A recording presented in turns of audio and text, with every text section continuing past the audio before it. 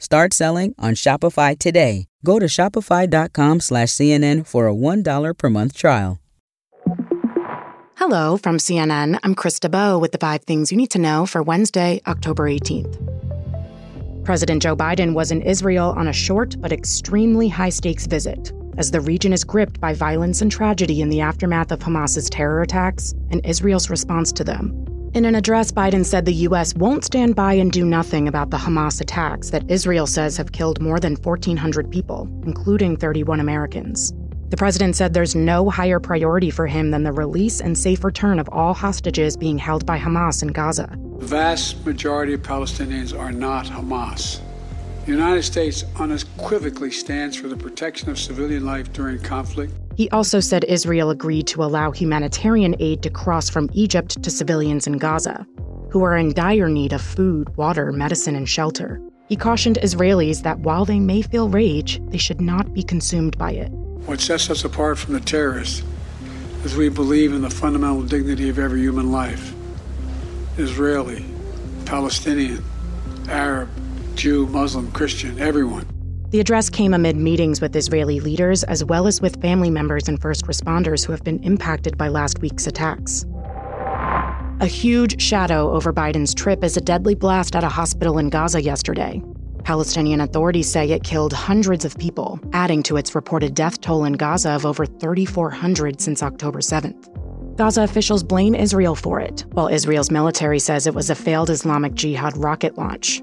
CNN can't independently verify either claim. The U.S. government now believes Israel was not responsible for it. That's according to the National Security Council, citing analysis of overhead imagery, communications intercepts, and open-source information. A final assessment has not been made. Biden said in his address he was outraged and saddened by the enormous loss of life from the blast. The president was supposed to meet with leaders of Jordan, Egypt, and the Palestinian Authority in Jordan today to discuss humanitarian aid in Gaza, but Jordan canceled the meeting after the blast.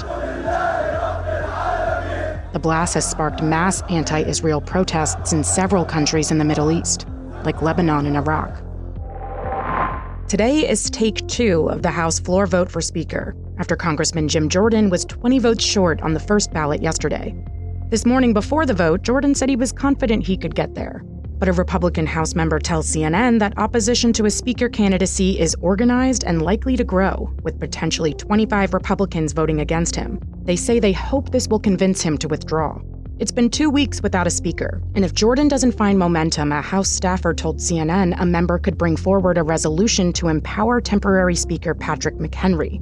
Such a resolution would need Democratic support, since many Republicans say they're against the idea. We'll have the latest for you in the next edition of 5 Things or on CNN.com. Former President Donald Trump was back in court in New York today for a civil business fraud trial, after he was interviewed under oath for a different case yesterday. That deposition was for a lawsuit from his time as president, when FBI official Peter Strzok says he was wrongfully terminated while investigating Russian election interference. It also involves the release of text messages from Strzok and former FBI lawyer Lisa Page to the media. For years, there's been back and forth in the courts about whether yesterday's deposition should be allowed. Ultimately, a judge ruled that Trump could be questioned for 2 hours and limited the scope of questions attorneys could ask.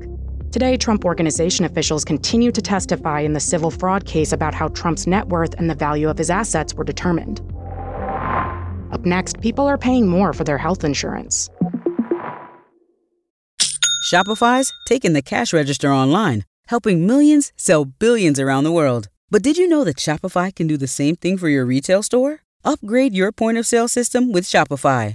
Shopify POS is your command center for your retail store. From accepting payments to managing inventory, Shopify has everything you need to sell in person. Get award-winning support and see why millions of businesses worldwide trust Shopify. Do retail right. Grab your $1 trial at shopify.com/CNN. Start selling on Shopify today. Go to shopify.com/CNN for a $1 per month trial. Workers and their employers are paying a lot more for job-based health insurance this year.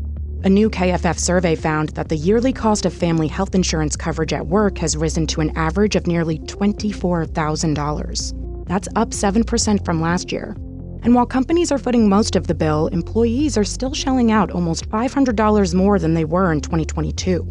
KFF says the jump is roughly in line with the rise in wages and inflation, though.